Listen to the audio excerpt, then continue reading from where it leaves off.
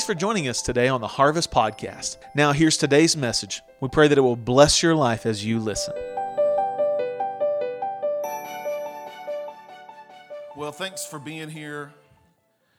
You know, we never take it for granted that you're here with us, and before he gets away, we want to say it's so good to have Josh back with us today. Man.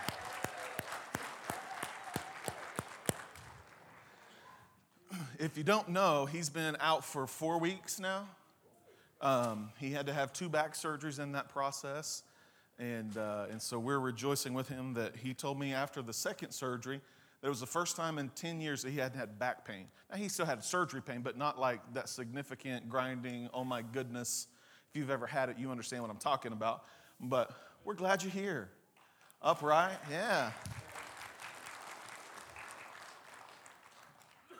We need him to get well fast because we're used to him doing the heavy lifting, and the doctor said he can't. So we need him to get well. So keep praying for him. He's got about, 6 or 8 more weeks of recovery in the process of getting back to normal. So just continue to pray for him in that process that he doesn't do anything long-lasting. And if you have small kids, you get it. You know, his son just wants daddy to hold him, and he doesn't understand why daddy can't. And so, you know, it's still a no fun journey ahead for the next few weeks while he's working through that. Well, we're glad you're here on this Easter Sunday morning. This last week, we began our Easter season message series. And we're calling it that on purpose because this is not something that's going to be like a short-lived 3 or 4 week little sermon series. But for this season, we really feel like this is where the Lord's taking us, and it's a series called Victorious. Now, if you felt like maybe in life that you were kind of on the short end of the stick, like you know you were on the losing end of the battle more than you were on the winning end, then you're really going to enjoy this series of messages that we're pressing into, because we're going to talk about that. We're going to talk about that God didn't send His Son to pay the price as a ransom for many for you and I to just let life happen to us. Too often, we allow life to happen to us instead of us happening to our life. We let our day come and happen to us instead of getting up in the morning and say, I'm going to happen to my day. I'm going to make a difference in the world because of who's living inside of me. We were born for more than just getting along. We were born for victory. You were born to live a life that is victorious. And in coming weeks, we're going to press into, there's a passage of Scripture where it basically talks about how we were made for victory. And that's the point. And that term victory is not like a verb. It's actually a noun. In other words, that's who we are. We were made that way. That's the way we were designed, is to live victorious. So we're going to do that. So if you're tired of the devil chasing you, we want to encourage you to stop letting the devil chase you and instead turn around and give him a go. I'm going to run that by one more time. If you're tired of the devil chasing you, then we're going to encourage you through this series to turn around and give the devil a go for his money instead. We're not going to just let it happen. We're going to really press into it. And so that's where we're headed in all of this. Today, we're going to talk about what it means to be marked. We've been marked for victory. And what are the marks of victory? That's what we're talking about today. In every battle, there are going to be marks that we're left with. We refer to them as war wounds or battle scars, right? How many of you have some kind of a battle scar from like when you were a kid and you did something stupid with one of your siblings? Anybody? Yep, I have them. I have a scar down here. I'm not right in the head from the head injury I suffered. When I was 7 years old, I thought I would be Evel Knievel on my bicycle. And so I took off. We lived in Colgate, and they had buried a new water line. And I thought, oh, this will be great. I'm going to do just like I watched Evel Knievel do on a motorcycle, and I'm going to use that as a ramp and jump it. See, you're laughing like you already know. So here I go. I get out there and I take off riding down the road, and I'm going, and I've got a couple of my buddies from town there, and they're watching, and I think they just came to point and laugh because that's kind of what they did. But I'm riding along, and I hit that thing, and it was soft dirt. And my front tire got over it, and my back tire got stuck in it, and I went over the handlebars face first into the street. So my mom, working at the hospital after my dad figured out what had happened to me when I limped home, decided, let's go see the doctor. So literally, we pull up at the doctor's house, and he checks me out and says, he'll be fine. He's hard-headed enough. He's Junior's boy. as my dad, and sent me on home and said I'd be fine. Well, the next day, my eye is all swollen shut. My face is all scarred up. My elbows are just skin plumb down. Like the bone is showing through is what I felt like. It was rough, and I still have those scars. They're left on me. Reminders that I have been through that. Scars are proof that we survived the incident. They're not an open wound that's supposed to still cause us problems. Scars remind us that we survived it. I have a 7-inch scar on my shoulder from where, in playing soccer with my 9-year-old son and his 9-year-old buddies, I had to prove that I still had it. I got the ball, but I broke my collarbone in the process and had to have surgery, and several screws in a rod later, I'm, still kind of trying to figure this thing out, right? But I have a scar. It didn't kill me. Scars are proof that we made it. Something that could have taken us out potentially didn't have that effect. It didn't have the ability to win over us. So every victorious army has a certain amount of marks that got them to where they are. These reminders show us where we're going to get to. Everyone has those moments. And today, as we celebrate Easter, the day that Jesus came out of the grave, the day that he kicked the devil in the teeth, stole the keys to death, hell, and the grave at the same time, and came out of it, we're going to look back at some of the marks of victory that Jesus showed us and left us as a pattern to follow. So if you've got your Bibles, I want you to turn to John chapter 20. We're going to look here at a passage. It'll be on the screens for you to follow along, but I know some of you like to read it along in your Bible, and that's just great. I'll give you a moment to turn there. As we get started into this, I'll be reading out of the New Living Translation. I just find it's easier to track along with. Beginning in verse 19, it says, "That Sunday evening, the disciples were meeting behind locked doors because they were afraid of the Jewish leaders. Suddenly, Jesus was standing there among them. 'Peace be with you,' he said. As he spoke, he showed them the wounds in his hands and his side, and they were filled with joy when they saw the Lord. Again, he said, 'Peace be with you. As the Father has sent me, so I am sending you.' And then he breathed on them and said, 'Receive the Holy Spirit. If you forgive anyone's sins, they are forgiven, and if you don't forgive them, they are not forgiven.'"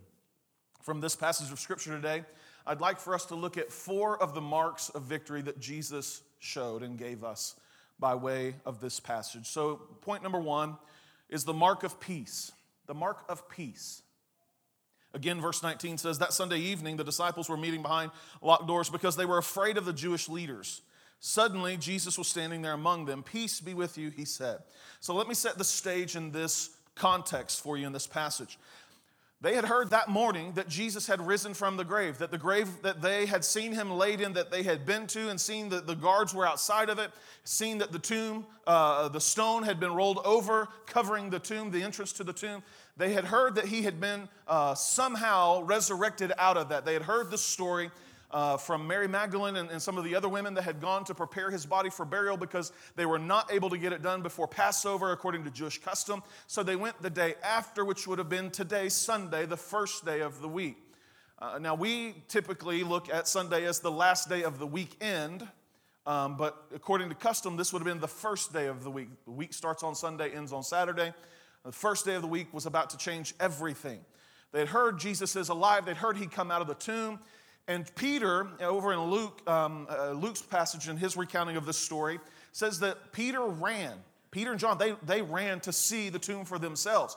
Now, Peter outran them all.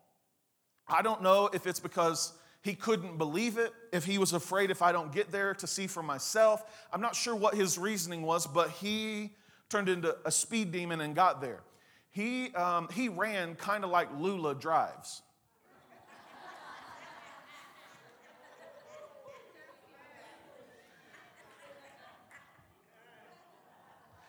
Lula outran her guardian angels this week, and I'll leave that story for another time. I could have said Gary King just the same. We all know that's the truth as well if you know Gary at all. But Peter was a man on a mission, and he ran as fast as he could to get there to see for himself were it true. Here it was now, this storytelling, it's evening. And just as darkness is gripping the earth, so fear is gripping the disciples. It says that they're hiding behind closed doors. But this is the first day of the week. They've made it through the Passover. They've heard the stories that Jesus is alive. And this, the first day of the week that they're so gripped in fear, would become the day that would be the constant celebration day in and day out for the disciples from this point forward of how Jesus changed everything.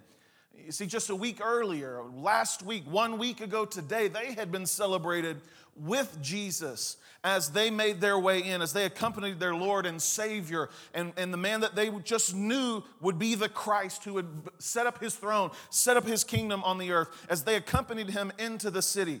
But now they find themselves in an entirely different predicament. They are hunted, they are wanted, they are marked men because, as we see in verse 19, they're hiding behind closed doors because they were afraid. They were afraid with good reason of the Jewish leaders. At this point in time, fear was a very valid response for these guys. Very valid. Stop and think about it. They had plenty to be afraid of. Number one, the Jewish leaders. They saw how these guys had hunted down Jesus in the first place, right? How they came at night, how they came with weapons, how they came with torches, and how they came with a mob. They came as a group to take them. So they knew that they could get a posse together, kind of like an old Western movie, and decide they were going to take vigilante justice. They knew that they were capable of this because they had seen it time and time again. It would have been normal for them as wanted men to know that their Jewish leaders were going to stamp out this rebellion that had risen against their leadership of the Jewish community, and that would mean that these men and women would pay the price. They would want to make sure it went away. And as if that weren't enough, all of a sudden, in spite of the religious leaders, now it appears, according to this verse, that a ghost has walked in. All of a sudden, someone has appeared in the room with the form of Jesus, but they're not buying it yet. And if the fear of the religious leaders wasn't enough, being good Jewish boys, they knew what a theophany was. They knew that this was a representation of God or of Christ coming to them in the flesh. A theophany is when deity appears to mortal people in our fleshly appearances, and it takes on that same appearance. This would have been the very first recorded Christophany, or Christ appearing in that same fashion, but it carried many of the same traits, because there are three traits of a theophany. The basic elements are the same. Number one is fear. Number two is a calming word of peace, or don't be afraid, that the deity gives coming from God or from Christ. And the third one is a word of commission for the task to be performed. The fear that would have been invoked by this theophany was already present. They didn't need to be scared further. They were already scared for their lives.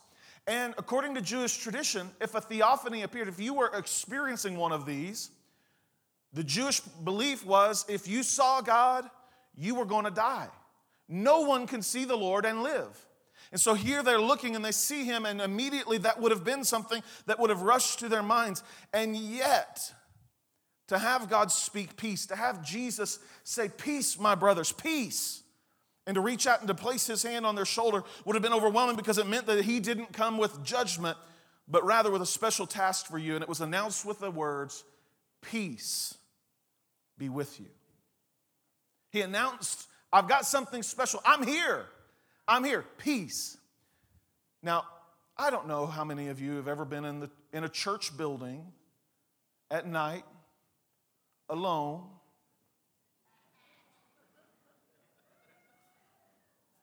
and heard just how scary these facilities can be. Yes, sir. I've heard your stories. I'm with you. I've had many of those moments, right? As a preacher's kid growing up, I've told a few of those where, I'd walked in and I was working. It was before computers. Everybody had one at home, and we had one at the church. And I would go up there to type those horrific papers that you had to type and submit for high school. And I was up there one night, and I was alone. I had unlocked the glass doors to go in. I had turned on the foyer light there in my dad's little church in Clinton, and I had turned on the hall light and the office light. In other words, I turned on every light I possibly needed to get where I was going. I go in, I'm sitting there working, I'm typing this paper, and it's about 9:30, 10 o'clock at night. And all of a sudden, from the other end of the building at the fellowship hall, which, come on, it's about 100 steps, okay? I'm going to put this in perspective. So it's not like you misheard, right? All of a sudden, from the other end of the building, you hear the loud clap of the metal door slammed shut. And I know you have to slam it shut because me and my brother and some of the other roughhousing boys had broken the door frame plenty of times. And if you didn't slam it, it wasn't going to shut. So here I am typing, whatever, Shakespeare had to say about this.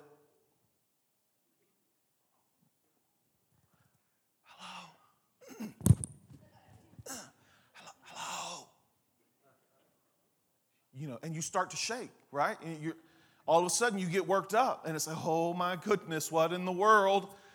So being the 16-year-old young, strong, strapping young man that I thought I was, I come out of there, hello? So I make my way down the hall, doing what everyone would do, right? You get to this doorway and you reach in and you flip the light on. As soon as I could find a flashlight, I thought I was a policeman holding it like this, right? Creaking around the corners, you got to make sure that everything's okay. And so you just kind of keep going, and all of it, and everywhere you go. Then I find the Royal Ranger Room, which is kind of like Boy Scouts except for churches. And so I find the Royal Ranger Room, and what do I find? I find a hatchet. I pick up said hatchet. If nothing else, I can fling it at them and run. Hopefully I can get away before they catch me, right? It's kind of like I was told in high school one time that if the police come running, I don't have to be the fastest person there. I just have to be faster than you. So here I am, I'm making my way down, and there is no one in the building. I have looked in every corner of every room. I have looked under the cribs in the nursery. I have looked behind every corner, behind every chair, under every table. I have looked in the refrigerator just in case. I have even gone and looked in the baptistry because you never know, they could have jumped in there and hidden. I've looked everywhere. Now imagine that you have all these grown men, however many were there. The Bible says that the disciples were there, but who knows how many it was? Multiple people, not just the 12 or the 10 at this juncture, not just the 10. Who knows how many were there? Who knows? And they all have this moment. All of a sudden, oh, Jesus, is it really you? And they're terrified, and he says, peace, peace. That's a calming voice. Peace be with you. Thank God you didn't come to kill us. Peace. Peace be with you. I know you're scared. I know you're afraid. You see, today I don't know what many of you might be facing. I don't know where your situation is at. Maybe you're in one of these moments that you're in dealing with the suffering of a failed marriage or the loss of a loved one, a failed job performance, betrayal by a loved one, the feeling that God has let you down and failed you because he didn't do what you thought or demanded or expected that he should have done, as though he somehow was going to allow us to determine what it was that he was supposed to do, like he's our own personal genie in a bottle awaiting our commands, that if we rub that bottle just right, out he'll come and say, here, what can I do for you? Here's your 3 wishes. Because sometimes we think that's the way that it works, but that's not at all the way that God works. But yet that's our mindset as Americans. It's like, hey, if I do all this right, then God's going to give me everything I've ever wanted and hoped and dreamed, even though I don't ever live for him day in and day out. But that's a different sermon for a different day. Any one of these things would be legitimate reasons for fear. The fear of the unknown, the fear of the future. And guess what? It's the same fear that the disciples felt. That fear of the unknown, the death of a dream, that you've given your life for something that seems to have failed and it's never going to come back and it's never going to work. And sometimes the fear that God is nowhere to be found while we're in the middle of it can be overwhelming. And it's the same debilitating fear that drives us behind locked doors with only those that we can commiserate with. Isn't it amazing how in these moments like this, we find one of 2 people in life. We either find those who will lift us up and make us better through it, or we find those who will stay right where we're at and help us experience the same level of sorrow and sulking. But then all of a sudden, there's Jesus in the middle of our situation. I don't know about you, but we're not sure if we should be glad and thrilled that he's actually still alive and with us, or if we should be terrified that this is a horrible sign, that the fear I've been living with is now going to be confirmed and it's going to kill me, and God's here to help that process go faster. See, when Jesus shows up in our lives today, and in every New Testament account of a Christophany, whether it was Paul on the Damascus Road or whether it was John the Revelator in the book of Revelation, every single time it was never calamity that he announced. Instead, it was peace. Peace. Don't be afraid. Fear not. I'm with you. You don't have to worry about it. I'm in this with you. And peace, when he speaks peace, it's the most reassuring thing he could say. That reassuring voice that they've known time and time again. It was the most reassuring thing he could give them, and the greatest mark of his victory over death that he could have given the disciples at that time. I'm sure their minds were flooded back to the memories as they thought back to the time on the boat when here they are all of a sudden scared to death that the waves and the winds are going to overwhelm them, and they go wake Jesus from the boat and they say, Lord, do you not care that we're going to die? Don't you care we're in the middle of this? And he stands up and says, oh, ye of little faith, and speaks to the winds and the waves, peace, be still. Guess what? He's still in the speaking peace business. You know, he's out of the grave and he's in our heart, and he sent the Holy Spirit as our comforter to be the exact same representation in each of our lives of who he was in the disciples' life, and he still speaks peace. He's still in the business of speaking peace. That's what the risen Lord does when he shows up on the scene. He shows up and says, I'm there. Why did you doubt me? Why did you have so little faith? I've been with you the whole time, baby. I'm here. I'm in the middle of this with you. I'm sure they were even reminded of his words in John 14 when he said, not to let your hearts be troubled, for where he is, there we will be also. The same thing happens in our lives. Jesus shows up seemingly out of nowhere, and in the middle of it, he speaks peace to us. And in an instant, in a moment, we're free from that fear that has held us because he is here. He's here.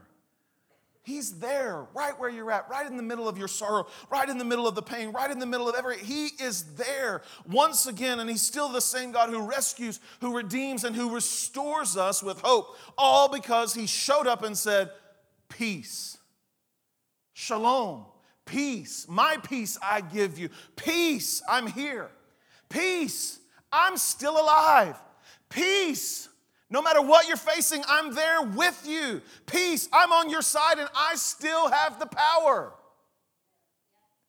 He still got it.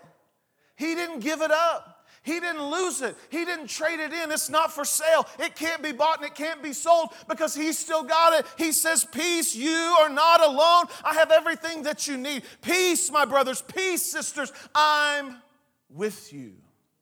I'm with you. Now, I know what some of you may be thinking. Words are good. Actions speak louder. I'm sure Jesus heard exactly those thoughts as he carried on into verse 20. When we move to point 2, where it's the mark of Prince. Not like Prince the singer. Prince, like a fingerprint, an impression. The beginning of verse 20 says, as he spoke, he showed them the wounds in his hands and his side. Now, if this isn't battle scar enough to prove that he is all that and a bag of chips, I don't know what is. If this isn't evidence enough that he has done everything he said he could do, I don't know what could be. There is no greater sign than this, than for a man you saw take nails in his wrists and nails in his feet and a spear in his side to be able to walk up to you and say, peace, my brothers, check it out. He was playing show and tell. Look here what I got for you today. He showed them. They could feel it. I don't know how this happened, and the writers of the Gospels certainly didn't try to explain it, how the very physical, evident God and the Lord Jesus Christ could appear in that room without opening a locked door and in the middle of where they were at without them saying, I don't have a clue how that could have happened. All I know is they were able to feel the wounds in his hands, able to feel the scar in his side. Jesus didn't talk a good game during his earthly ministry. Instead, he backed it up with the ultimate action of being able to say, I told you guys in 3 days. I told you in 3 days it was going to change. I told you I was the Christ. I told you. Peter, you're the one that said it.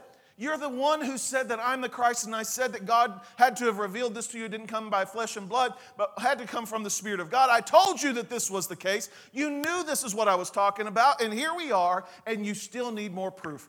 Here.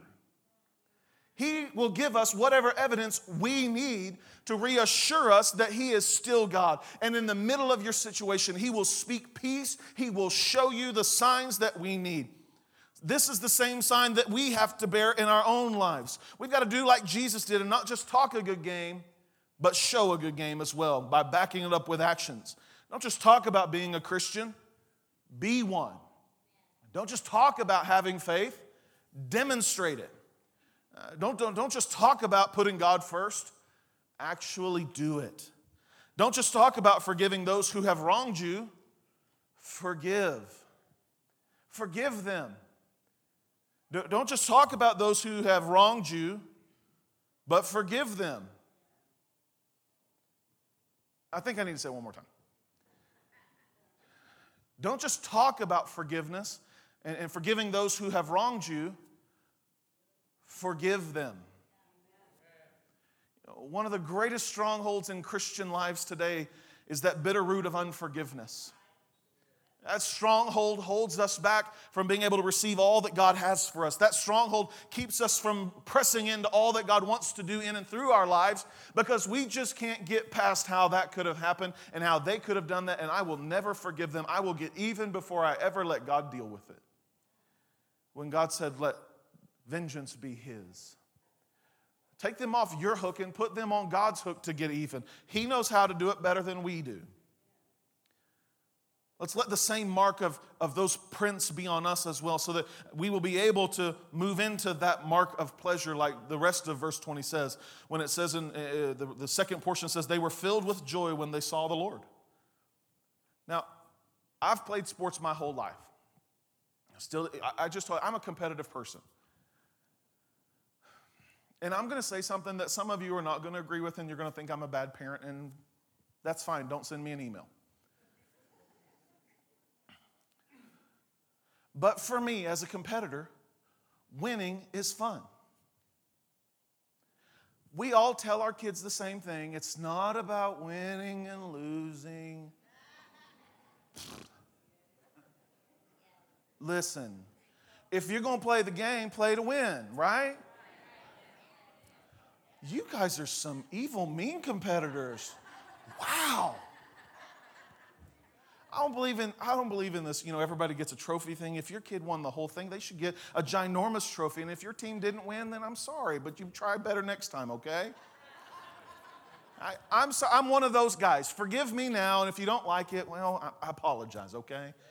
The Bible says you have to forgive me. I've asked. There you go.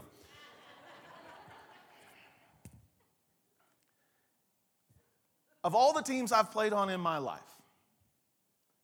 the one that was the hardest to deal with was my sophomore year in football. Because you see, my sophomore year in football, we made it all the way to the state championship game. As a sophomore in football, I played left tackle. I weighed in at a whopping 226. Lord, I wish I weighed that now. At 226, I was the second largest person on our team.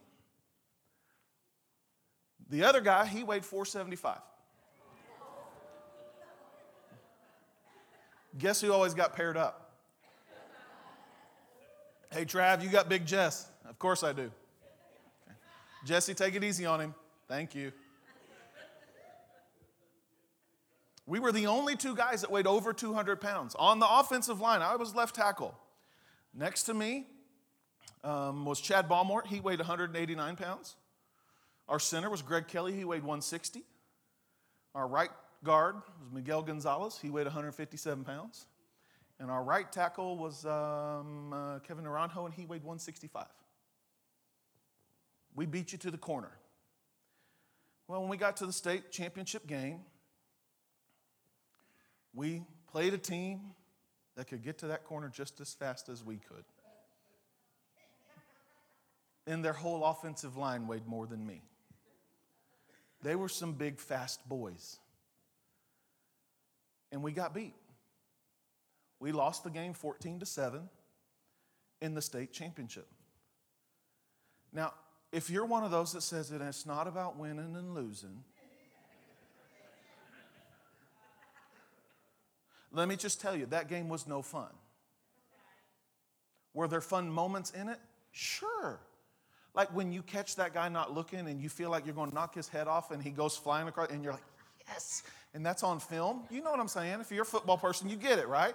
It's one of those that every football player lives for. My coach called it a slobber knocker. I don't know where that term came from. I don't understand it. I just hope that I didn't get his slobber all over me, right? You did it. Well, listen, losing isn't any fun. Yes, teach your kids to have, good sportsmanship. I shook every one of those guys' hands afterwards. Even the guy who pancaked me, I didn't like him one bit. But I shook his hand. And I told him, good game.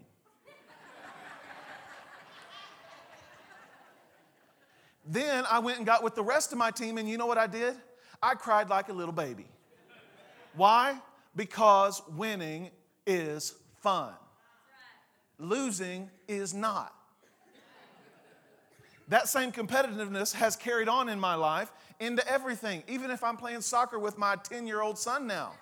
If we're on the golf course, I don't care if he's 10 and hasn't developed a good golf swing. I still have to win. If we're playing cards and I can cheat just a little bit to beat you in cards, I'm going to cheat just a little bit to beat you in cards. I like to win. Winning is fun. Losing for me is not. Here the disciples were. They're in this room. All of a sudden, Jesus has appeared. Listen, they have spent 3 days wondering what in the world have we given 3 years to. We have wasted everything. There is no way this is going to come back to us. There is no way this is going to make any sense on the other side of it. There is no way that I'm going to see what God wants me to see on the other side of this because I'm going to die tonight. Surely these Jewish leaders are going to get me. Not only that, now I got a ghost in the room. I'm about to wet my pants. I don't know what's going on with me. Who knows what's going to be on the other side of this? And yet, Jesus has spoken peace. He's showed them, hey, guess what? You're not on the losing team like you thought, but instead you're seeing a glimpse of what's yet to come, and you're going to be overwhelmed with joy. So they were filled with joy when they saw the Lord because they realized I'm not a loser on a losing team. I'm a winner on a winning team. The one who I serve has kicked the devil in the teeth. He has won. He has conquered the grave. He won over death, hell, and the grave. He's a winner. I'm a winner. You're a winner. We get the pleasure of being on his team, amen?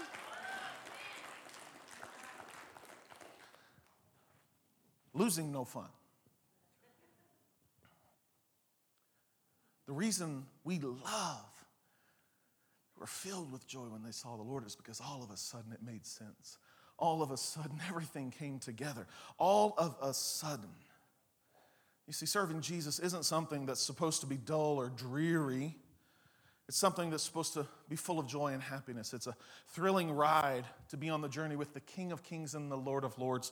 My mama used to say to me that when I was down or if I was sad, my mom used to say this, son, what's got you in the mully grubs?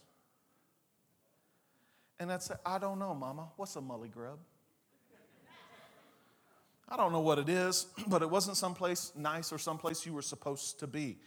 It was someplace to get out of. Serving Jesus isn't something that should have us down in the mully grubs. If we're always down and depressed, then perhaps we need to reevaluate whose team we're fighting for. Even if my situation looks like I'm not winning, I have to remember that at the end of the day, I've already won.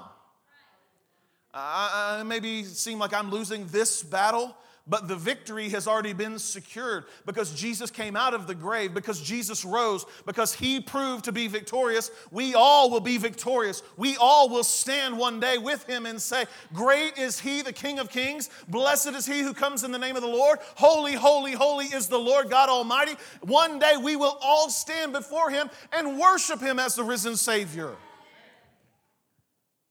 We have the joy of seeing him. We have the joy of being marked with the pleasure of serving our Savior. But now we come to the final point. I know some of you were thinking, hey, that was 3. He's almost done. Not so fast.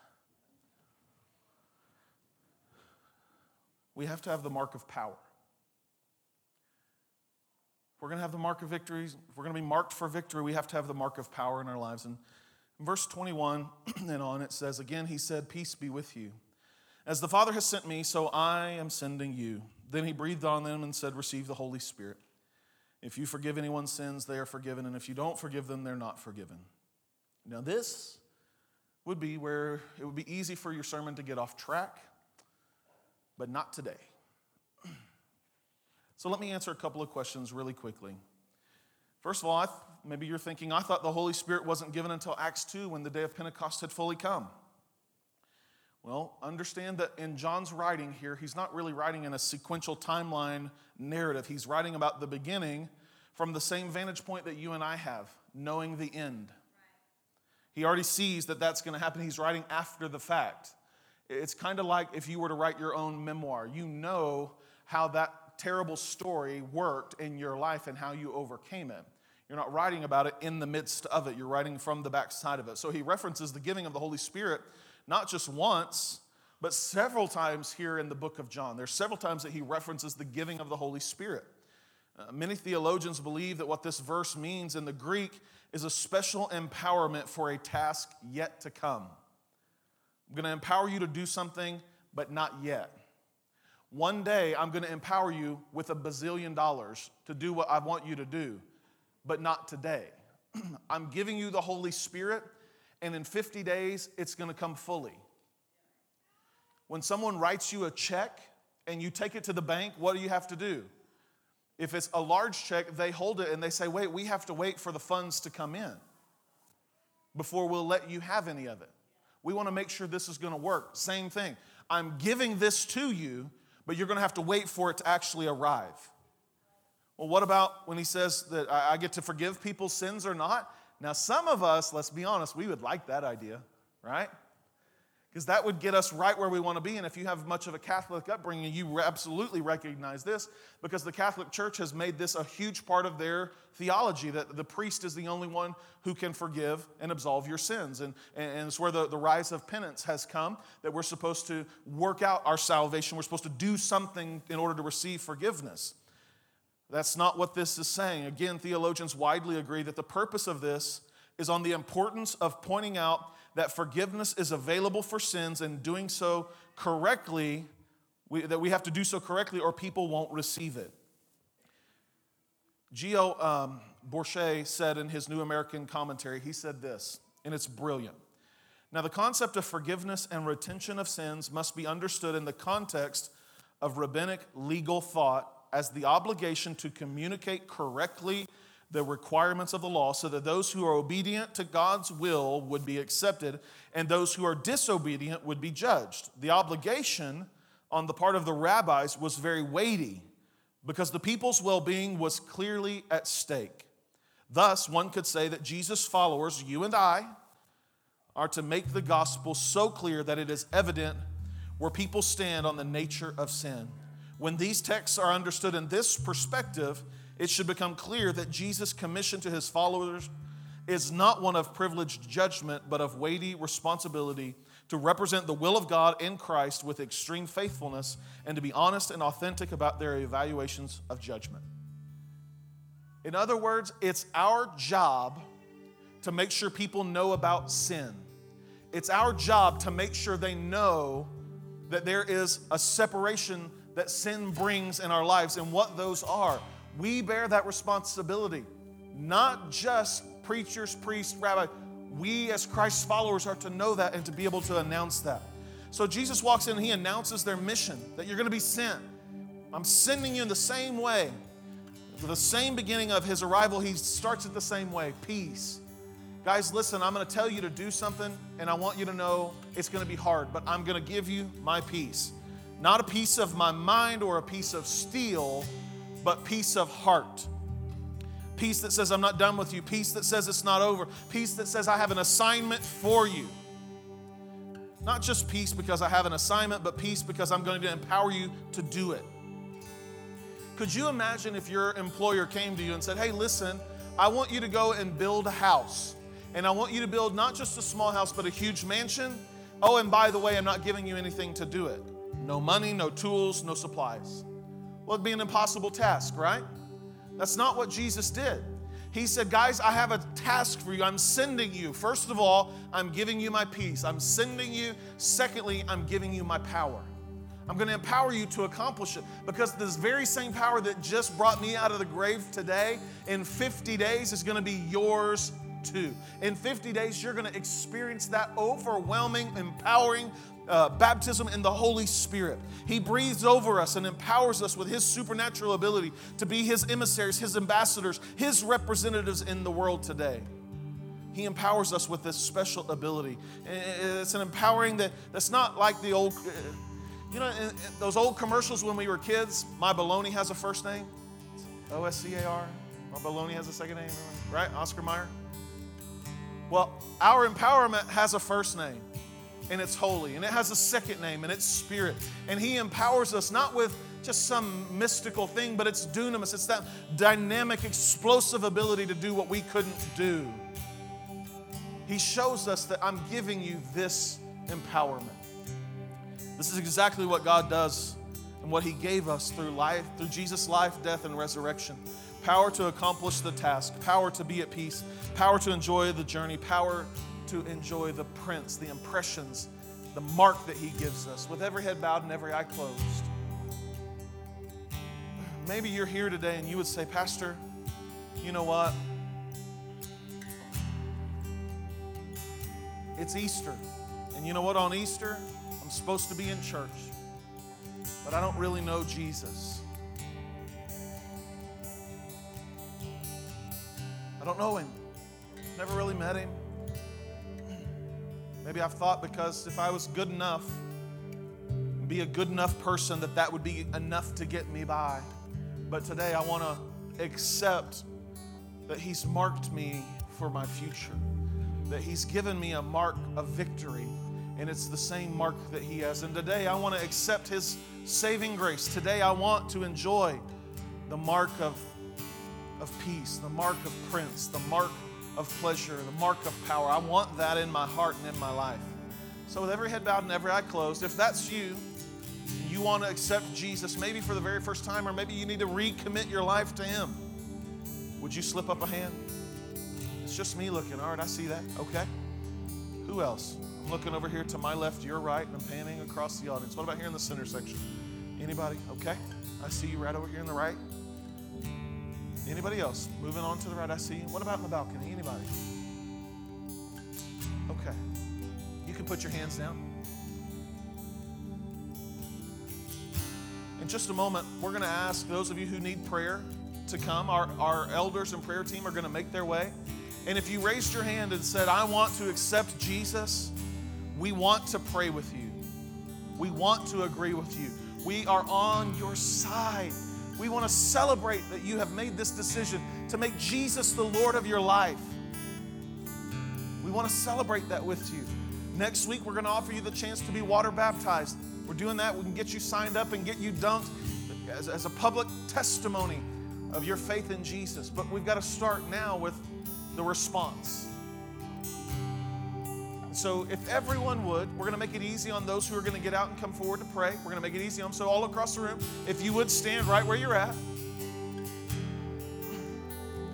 As you're standing, prayer team, elders, if you would, please come. Take your place here around the altars. And if you raised your hand because you want to accept the Lord or you want to recommit your life, we want to pray with you. We want to ask you to get out of your seat and make your way. And if you need prayer for anything, for any reason, you got a doctor's appointment this week and you want somebody to agree with you for a good report from the doctor, we want to agree with you for that.